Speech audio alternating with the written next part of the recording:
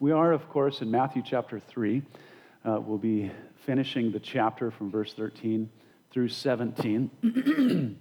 But a bit of a review here. In the first section of Matthew chapter 3, we spent a fair bit of time talking about repentance and the judgment to come, which is reserved for the unbelieving and the unrepentant. As we examine the scriptures, those who die in this world rejecting the sacrifice of Christ will be ultimately judged for their own sin in order to satisfy justice. You know, there's nothing unjust about a sinner paying the consequences for his own sin. That may be unjust in Western culture today, but in reality, there's nothing unjust about it. Amen? When criminals pay the consequences for their crimes, we know that to be justice. We know that to be a good thing. But there is another form of divine justice where God, the righteous judge, the lawmaker, who has been offended by sinners, offers his sinless life in the place of the sinner, where he substitutes himself to be judged in our place and then pay our penalty. This God has done for us, and his gift is granted to all who repent and trust in Christ. But the unrepentant and unbelieving will pay their own penalty. Either way, justice will be satisfied and righteousness is accomplished. That is essentially the warning that we find embedded in John's message, was it not? Repent, for the kingdom of heaven is near. His axe is laid at the root. His winnowing fan is in his hand. Okay. There's repent or else.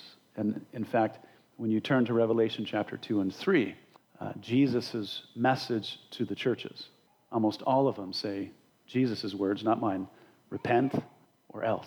The offer is made, take it or leave it. Take it or leave it. Yeah. So the coming of Christ is only good news to those who repent and trust in him. For the believer, he is the merciful Savior. For the unbeliever, he is their righteous judge. Yeah. And so John the Baptist came in advance. He's preparing Israel for the coming of their Messiah. He's calling them to repentance. And those who identify with his preaching, who believe that they need to repent because of their sin, those are the ones who are baptized to symbolize that commitment. Now, our story is really starting to begin now. And John has been at the river. We don't know for how long exactly before Jesus came to him. We only know that he's been doing this in the 15th year of Tiberius Caesar's reign. I imagine that he was there for some months because it takes time in a world without phones, Facebook, and the rest for word to get out. Amen? And so word has spread throughout all of the regions of Israel, Galilee in the north, Judah in the south, even the Decapolis, a Roman province on the other side of the river. All those people are coming to him. So it's been a while, but now things are going to change. So let's read our text this morning. If you're able, please stand in honor of God's word. I'll be reading to you out of the New King James Version. Matthew tells us, "Then Jesus came from Galilee to John at the Jordan to be baptized by him. And John tried to prevent him, saying, 'I need to be baptized by you, and are you coming to me?' But Jesus answered and said to him, 'Permit it to be so now, for thus it is fitting for us to fulfill all righteousness.' Then he allowed him. When he had been baptized, Jesus came up immediately from the water. And behold, the heavens were opened to him, and he saw the Spirit of God descending like a dove and alighting upon him. And suddenly a voice came from heaven saying, 'This is my beloved Son, in whom I am well pleased.'" Let's pray. Father, Lord, thank you for the testimony of your word. Lord, I thank you for the history, the reality of that all that we have in Christ. I just pray, Lord, as we discuss your word this morning, as we look deeper into it, that you would inform us, Lord, that you would inspire faith. Lord, teach us, we pray. And Lord, as we talk about the Trinity, Lord, it's essential that we understand what we can, the truths that are available to us in the Word, that we might better understand our God and rightfully worship him. Worship you, Lord. So thank you. In Jesus' name, amen. Please be seated. All right. Things are going to happen fast now. We got the temptation of Christ. We got the Sermon on the Mount, the healing of the leper. Great stuff. All right, please return with me to verse 13. Now, I have the passage on the screen. That is for convenience. It's not so that you can stop bringing your Bible to church or studying on your own. One of the favorite sounds of a pastor is the turning of Bible pages and you following along and all that. I did this because parents with children trying to tend to them and hold a Bible and keep track of where we're at in the text. So if you're not a parent with children, don't look at the screen. I'm kidding. So Jesus came from Galilee to John at the Jordan to be baptized. So Jesus was currently living in the northern province of Galilee in the city of Nazareth. He has traveled south some miles to where John was baptizing. He's probably still east of Jericho at a tributary to the Jordan River. John's gospel, now when I say John's gospel, I don't mean John the Baptist's gospel. They're two different people, okay? In John's gospel, in chapter 128, it refers to the location as Bethabara, which means the fairy house. It's not to be confused with a house full of mystical winged creatures. It's a Ford, and not a Ford truck. It's a pontoon kind of thing for you young people that was used to cross the river, okay? This particular location was on the road that traveled north and south between Galilee and Judah. But the funny thing is that it was on the eastern side of the river outside of Israel. So in other words, Jews would leave Jerusalem and walk for miles east, cross the river, travel north up the east side in Roman territory, and just at the base of the Sea of Galilee, they would cross over west into Galilee. Why would they do that? It's very strange. If John were sent to the Jews, why would he be baptizing outside the country of the Jews? You see, Jews of that time who were infected by the snobbery and the racism of rabbinical Judaism, they avoided going through the province of Samaria that separated Judah and the Galilee. So they would travel north and south on this particular highway that traversed Samaria on the eastern border of the Jordan. The Jews, as we know from history, they despised the Samaritans because they were a mixed race of people. They were part Jews and they were part Gentiles. And there's some history there. If you've read the book of Nehemiah, you know that's when the disputes really began. And it carried on clear into the first century. And things were ugly between them. This particular issue comes out mostly in the book of John, because Jesus began to travel through Samaria because he had no use for the traditions of men. He obviously had no use for racism. We find him there in John 4 at Jacob's well, ministering to the Samaritan woman, and then he stays in Samaria and he preaches the gospel to the Samaritans. And bucking the system. We love Jesus for that, don't we? All you libertarians out there. Yeah. So be that as it may, John is baptizing, and he's preaching in an area where there's not just lots of water, but there's lots of Jews who are going out of their way to avoid Samaritans. And according to John's gospel, John the Baptist had his disciples with him. John wasn't, he began, of course, probably alone, but over time he established a group of disciples, and among those men were John, the brother of James, and Andrew, the brother of Peter. We don't want to forget that they were there, and they watched what's about to happen next. So in front of all these people, Jesus went down to the water to be baptized. And John tried to prevent him, saying, I need to be baptized by you. Are you coming to me? So before now, John didn't know for certain that his cousin Jesus was the Messiah, but he was certainly suspect. And it's because of the first part of Matthew's gospel, the first part of Luke's gospel, where all of that probably came from, his suspicions. You know, his parents had certainly told him about Mary conceiving by the Holy Spirit before she had known a man, and how his mother Elizabeth knew that Jesus was her Lord the very moment she heard Mary's voice when she came to visit her, even though Jesus was in her womb. So John was pretty sure, but it would not be indefinitely or certainly confirmed until the Holy Spirit rested upon him. In fact, the Lord told him, you're going to know for certain when you see the Holy Spirit rest upon the individual that is the Messiah. And so with his suspicions high, he tries to prevent Jesus from being baptized. You know, if Jesus is the Messiah, it only seemed proper to be baptized by him. Wouldn't you feel a little awkward baptizing the Son of God, the Messiah, the King of Israel? Yeah. Also, what would make it awkward is, as far as John understood, his baptism was a baptism of repentance because of the remission of sins, but Jesus had no sin to speak of, and therefore he had nothing to repent of. So why would he come to be baptized? Verse 15. So Jesus answered and said to him, permit it to be so now, for thus it is fitting for us to fulfill all righteousness. And then John allowed him, that is, he baptized him. So the baptism of Jesus was not a matter of sin and repentance on his part, but he says this is an issue of fulfilling all righteousness.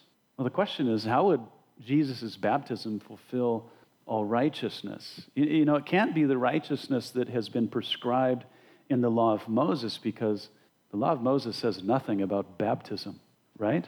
I've read it many times, and it's just not there. There's nothing said. There's nothing prescribed. There's nothing even implied about water baptism. It's completely non-existent. So Jesus could not have been somehow fulfilling, you know, any legal requirements that would be stated in the law. His baptism must pertain to some other issue of righteousness. Now, when we go through the Gospels, there are times when I think, thanks for explaining yourself, Jesus. This is one of those times. Jesus does not say, what I mean, John, is this. Now, John just goes, okay, and he baptizes Jesus. So either John understood or he just was being obedient. Okay? Or maybe he understood a little bit, but not all of it. Okay? But Jesus didn't explain himself. So what does it mean? Well, I have a guess. Can I share my guess with you? Okay. If you study, you know, 10 of the most distinguished scholars, biblical scholars, you could very potentially have 10 different opinions about what this is all about. But what is good, I believe, is that all of them look back in hindsight of the rest of the information that we have in the New Testament, okay? And they look back to the baptism of Jesus. So let me at least give you what I believe is going on here. What we know of baptism is that baptism is an issue of identification. You know, the people were being baptized to identify with John's preaching of repentance. But Jesus could not identify with them in their baptism because, as we've said, he never sinned, nothing to repent of. So what is it that Jesus would be identifying with? Well, I believe it's probably the opposite of what the people were identifying with. Okay, the people were being baptized because of their unrighteousness. Jesus was being baptized because of his righteousness. They were being baptized because of their poverty in terms of righteousness. Jesus was baptized as the provision for their righteousness. They were baptized to demonstrate their need for a Savior. Jesus was baptized to demonstrate that he was the Savior, that he was the Savior. He came to seek and save the lost, right? You should call his name Jesus because he will save his people from their sin. You see, it was after Jesus' baptism that his earthly ministry begins. It's after that, okay? I believe that Jesus' baptism fulfills the righteousness of his Father's commission to be the sinner's righteousness. He's identifying with all of that. His Father's commission. God sent him to be our righteousness. He would die for our unrighteousness, and then he would impute his true righteousness to us. That's, I believe, how he would fulfill all righteousness. Now, obviously, we can't learn that from the passage alone, but it's as we gather information from the Scriptures, especially from passages like this. Romans 3, 2 Corinthians 5, the book of Galatians, 1 Peter 3:18. It's interesting, in Romans 3:21 through 26, Paul tells us that the sacrifice of Christ was a demonstration of God's righteousness to show that he is just or righteous when he declares the believing sinner righteous. God proves himself to be righteous in the sacrifice of Christ. And then when he declares us to be righteous when we trust in Christ. So I believe that Jesus' baptism looked forward to the fulfillment of all righteousness, which demonstrates and fulfills God's righteousness by imputing that to the sinner. Paul said he had no righteousness of his own, zero. No righteousness according to the law, but all of his righteousness was of Christ. It was a foreign righteousness. Romans 3:21 through 22 says, but now mind you, this is looking back to the righteousness the Jews were trying to achieve by keeping the law of Moses.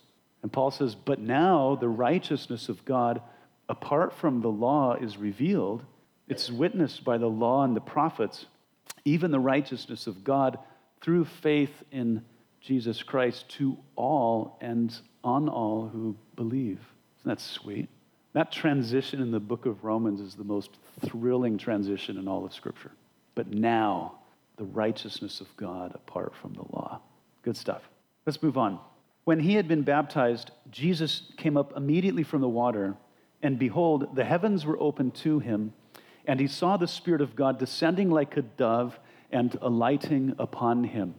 Now, what occurred immediately after Jesus came out of the water, this is not symbolic. It's purely miraculous. Times 3, by the way. Notice, the heavens were opened to the Son of God. God the Spirit appeared in bodily form like a dove, and then God the Father spoke from heaven. 3 miracles, one after the other in this event. When the heavens were opened, it doesn't mean, understand, it doesn't mean that the clouds just began to separate. I think that's oftentimes because of the movies, the idea that we get. That's not what the text is saying. It says that the heavens, plural, were opened. If you're going to try to imagine it, think more like something from a science fiction movie, okay? Something that you've never seen before. Something completely miraculous. If the clouds simply separated from each other, there's really good Greek words to describe that. That's not what happened. Something far more unusual occurred. It could not be explained by natural phenomenon. Whatever happened to the heavens was supernatural. Now, this isn't the first time this has happened in the Scriptures. There are other references to it, and every single time it's miraculous. It's amazing. It indicates that it opened to God's dwelling place in the heaven of heavens. In Scriptures, we have 3 heavens. Not like the Mormons have 3 degrees of heaven. The bad people go to the lower one and then on your way up. No, it's talking about the air you breathe. Okay, it's talking about where the stars are. So first heaven, air you breathe. Stars, second heaven. The third heaven is what? God's dwelling place. God's dwelling place. So what is happening is his dwelling place is open. It makes sense because it was out of this opening in the heaven that the Holy Spirit emerged and descended. So the people were witnessing something that was miraculous. And here the text says that the Spirit descended like a dove. But Luke 3:22 adds that the Holy Spirit descended in bodily form like a dove. What is going on? What is going on? Well, just as angels do not have human bodies, I know some people think they do. They do not. Jesus said that all angels are spirits. And in John's gospel, he says a spirit does not have flesh and bone. Okay, so they can appear as though they have a body, but they do not. The Holy Spirit does not have a body. He doesn't have parts. but he appeared like a dove. Now, Matthew and Luke do not say that the Holy Spirit had the body of a dove, but that it appeared that way. So like a dove, understand, this is the best description the witnesses could provide when they saw what they saw. What did you see? Dude, it was like a dove. That's what's going on here. This is trying to describe what it is that they saw. Something that resembled something like a dove. And it says, appearing in this manner, the Holy Spirit descended upon Jesus. In John's Gospel, in chapter 1, verse 32, we learn that the Holy Spirit remained on Jesus, remained on him. This is important in light of the rest of the Scriptures. The Holy Spirit is said to come upon those whom God has appointed to fulfill a certain task. The Spirit coming upon them often marked the beginning of their ministry. It initiated their calling. In the Old Testament, the Holy Spirit came upon prophets to prophesy. He came upon priests to minister and upon kings to rule. You remember, I love it, the story of Saul says the Spirit of the Lord came upon him and he rallied the troops of Israel and then he killed Ammonites until the heat of the day. It's a great story, delivering Israel. But he wasn't able to do that the way that he did it without the Holy Spirit empowering him, okay? In the New Testament, we see the Holy Spirit come on believers in order to empower their witness for Christ to the world. We see that in Acts chapter 2, 4, 7, 10, 17, and on it goes in the book of Acts. He also comes upon believers to empower their service for Christ in the church. Romans chapter 12, 1 Corinthians 12, Ephesians 4, 1 Peter 4. But also he comes upon the believer to empower people to be more like Christ in their lives. Romans chapter 8, 2 Corinthians 3. How many of you guys notice that without the Holy Spirit, you just are kind of lame spiritually? You get it, don't you? You get it. But why would the Holy Spirit have to come upon the Son of God, who in his divine nature lacked no power of any kind for anything? What is that all about? Well, the Son of God did not come to earth to live as God. Imagine if he had. Life would have looked a lot different for Jesus, right? For starters, he wouldn't have been born in a feeding trough, right?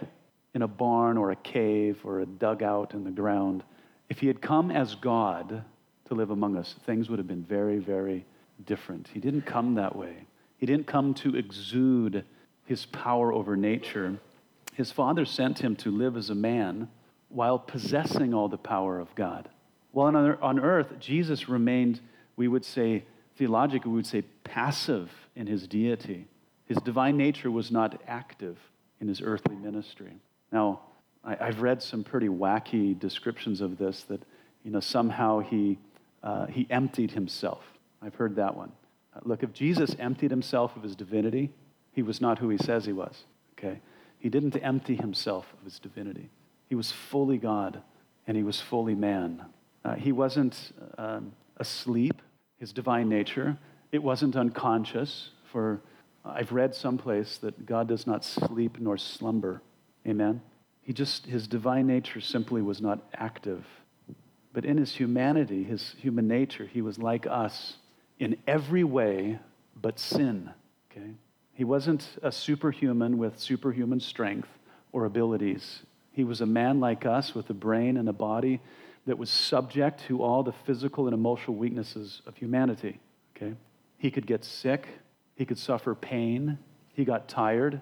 Do you remember? He got hungry. He was thirsty. He got sad. He got angry. He got frustrated, though he never sinned. Jesus was God in human flesh, but he lived among us as we are. He had to be dependent on the Spirit to fulfill his mission, to perform miracles, to teach with authority, to suffer on the cross, and to rise from the dead. He was like us. Jesus, in his earthly life as a man, he demonstrated what it is to be a man who is totally dependent on God. Totally dependent. Jesus said this. He said, most assuredly. In the Greek, it's actually amen, amen. It's a double affirmation. Most assuredly, I say to you, the Son can do nothing of himself. What does John 15 say about us? Apart from him, we can do nothing. Jesus is saying, I can do nothing, the Son, rather speaking about himself, can do nothing of himself, but what he sees the Father do, for whatever he does, the Son also does in like manner. It's not that Jesus was incapable, okay? It's just that doing thing out of his own power would violate the purpose for which he came. Again, in John 5:30, Jesus said, I can do nothing of myself. In John 8:28, Jesus said, I do nothing of myself, but as the Father taught me, I speak these things. So all that Jesus did and taught were by the power of the Holy Spirit, not by his own might. So Jesus didn't come to exert his own power in the world. It's not why he came. He came to demonstrate to us total dependence on God as he was empowered by the Spirit. So as a man, to do what God had called him to do, he needed the Holy Spirit for witness, for service, for his life. So if Jesus needed the Spirit for all of that, how much more you and I? How much more you and I? Well, there's no magic formula to receiving the Holy Spirit. Jesus said, for everyone who asks receives, and he who seeks finds, and to him who knocks it will be opened. If a son asks for bread from any father among you, will he give him a stone? Or if he asks for a fish, will he give him a serpent instead of a fish? Or if he asks for an egg, will he offer him a scorpion? If you then, being evil, know how to give good gifts to your children, how much more will your heavenly Father give the Holy Spirit to those who ask him? You see any magic in the text? No. You guys, the Christian life is impossible to live without the Holy Spirit. Without his rule over our lives and his power in our deeds, we're no better than an unbeliever. We need him. We might be redeemed, but we're just powerless. But for those who keep on asking and seeking and knocking, the Father will give you his Spirit so that you might live for his glory, to fill you, empower you. It's all part of his plan. But you must be humble. You must recognize your need for the Holy Spirit. You must yield to his will. Let's return to the text. After the Holy Spirit descended upon Jesus and remained upon him, Matthew records, and suddenly a voice came from heaven saying, this is my beloved Son, in whom I am well pleased. What a sweet miracle. What a sweet miracle. Who's he talking to? I think he's talking to a lot of people at this point. It's the testimony of the Father about his Son to John the Baptist, the people on the banks of the Jordan, and to Jesus himself. Okay? It validated John's ministry and preaching as the Messiah's forerunner. Validates it all. John wasn't crazy after all. He may have looked crazy, but he wasn't. He was the voice of the one calling in the desert to prepare the way of the Lord, just as Isaiah had prophesied 700 years earlier. It validated John's message to the people, his call to repentance and the baptism he offered. It also testified to all the witnesses on the banks of the Jordan that the person standing in the water with John really was not one of them, exactly, but that he was the Son of God, that he was Messiah, he was King of Israel. And I could imagine that, Jews being raised in the synagogues, first in the pedagogues, and then every Sabbath in the synagogue, that when they heard the voice, that the second psalm stood out to them, which says, I will declare the decree. The Lord has said to me, you are my son. Today I have begotten you. Affirming the text. And then finally, the testimony of the Father was confirmation to Jesus. His Father loved him and was well pleased with him. There's a difference, between loving your child and being pleased with them, right? All of us love our children, but we're not always well pleased with them. But with Jesus, there was never a moment when his Father was not infinitely well pleased with his Son. He's the man for the job, isn't he? He's the one. So the baptism, the Holy Spirit, the Father's testimony, this is it. This is the turning point in Jesus' life. His formative years are past. He's proven himself as a man, and now it's time to execute his Father's plan. It's time. Now, before we wrap things up, I want to look back at the last two verses of the chapter here to address what is one of the most essential doctrines of Christian theology. Did you catch it in the text? It's this one, the Trinity. The Trinity. Our text so far in the last two verses mentions three persons, important persons. We have Jesus in his baptism We have the Holy Spirit in his descending and filling and empowering, and we have the testimony of the Father. And we use that in our baptismal formula, don't we? Jesus said, go into all the world and make disciples, baptizing them in the name of the Father, in the name of the Son, and the name of the Holy Spirit. Now notice in the text, of course, we have three distinct persons. Each are doing three different things, and at one point, they're all in three different locations, as it were, aren't they? God in heaven, God the Father in heaven, God the Spirit in the sky, and God the Son in the water. Yeah. Three distinct persons fulfilling three different roles. But throughout the Bible, these three persons are said to be one indivisible God who is equal in all of his attributes. Yeah. This doctrine is absolutely essential to the faith. God is undeniably a trinity, a triunity, a unity of three. This doctrine, like a handful of others, understand this is worth giving your life for. This doctrine is worth dying for. The Bible presents God to us. What is the most important thing that you can believe? It's God, but it's who God is. The Scriptures present him to us in this manner. It's not something invented by tradition. It's not borrowed from pagan religion. There are no such things as trinities in pagan religion anyway, as some falsely have claimed, especially of late. And this doctrine certainly wasn't first introduced at the Nicene Creed in the 4th century A.D. It may have been articulated, but it was not invented. There are three essential things about the Trinity that we have to understand. Three of them. First, the Bible clearly teaches that there is but one divine nature or essence. That is, there's only one God. There is only one God. Deuteronomy 6:4, Isaiah 43:10. I love how snarky Isaiah is about this whole issue of God's unity. He's like, you really think there's another God out there? And then God chimes in. He's like, well, where is he? I don't know of another one.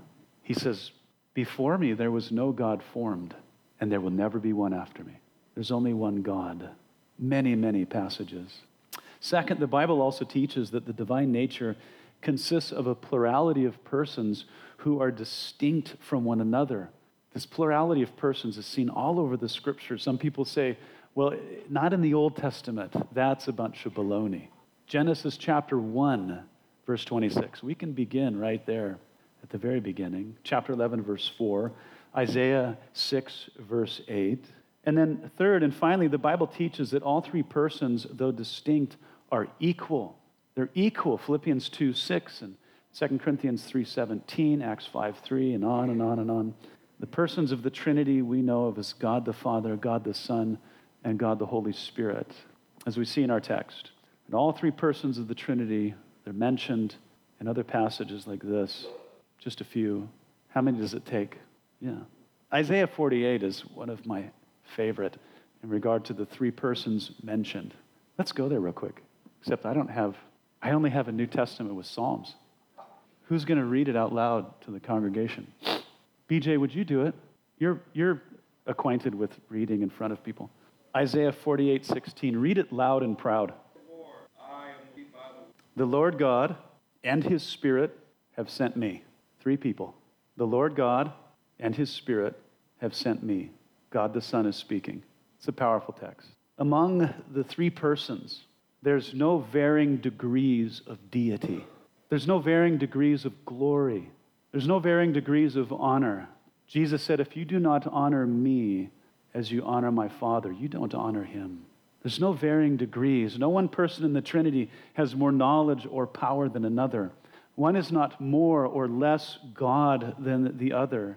They are co-equal in all of their attributes, their power, majesty, knowledge, eternality, infinitude, and love. Completely equal. Every characteristic of deity is attributed to all persons of the Trinity, co-equal in nature, which means they are all equally God, even though they remain distinct in their persons. This truth about the Trinity, as we find it in the Bible, it's always going to be difficult to grasp, but there is never a contradiction from Genesis to Revelation about his nature and his persons. Our ability to understand the Trinity is beyond human reason, but it's not contrary to reason. We're just not smart enough. Amen? And because God is truly unique in the absolute sense of the word, he is one of a kind. He is one of a kind with no other likeness. So we have really nothing else to compare him to.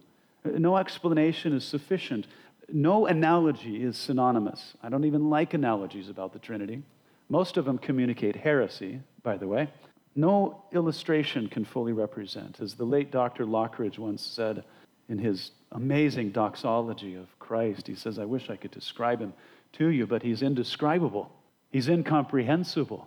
We can certainly know facts about God, but because he is eternal and infinite, our knowledge about him is crippled by severe limitations. He is as he reveals himself in the scriptures, which we can understand, but what is revealed about him is infinitely true, which is beyond our reach. Faith, I believe, embraces all of God while the intellect falls short. If this were not so, God would take his place with the mundane, among the other things that we have figured out and grown used to and become bored with. But because he transcends our ability to fully comprehend him, as his beauty and his majesty extend beyond the horizon of our intellect, he will forever exhaust the academic. He will baffle the philosopher and mesmerize the poet. Yeah. There will always be more to worship. He is a deep and fascinating mystery to us, yet he is warm and personal. He is transcendent but present. He is holy, but he is tender. He is Trinity, consisting of Father, of Son, and Holy Spirit. Listen carefully. If you do not believe in the Trinity, you do not believe in God. If you do not believe in the Trinity, you do not believe in God, because that is what he is. He said, I am that I am. And he's not Popeye, okay? To illustrate this for you, there is but one of me. Amen? Thank God. My name is Benjamin Griffin Parkin. Yes, I was named after a Swedish mystical beast. I'm a white male at 6 foot 1 inches, 205 pounds. I have blonde hair and freckles. I was born in Sheridan, Wyoming to Rodney and Naomi Parkin on October 6, 1976, which makes me very young. Now, those are a number of facts about my identity. They are not negotiable.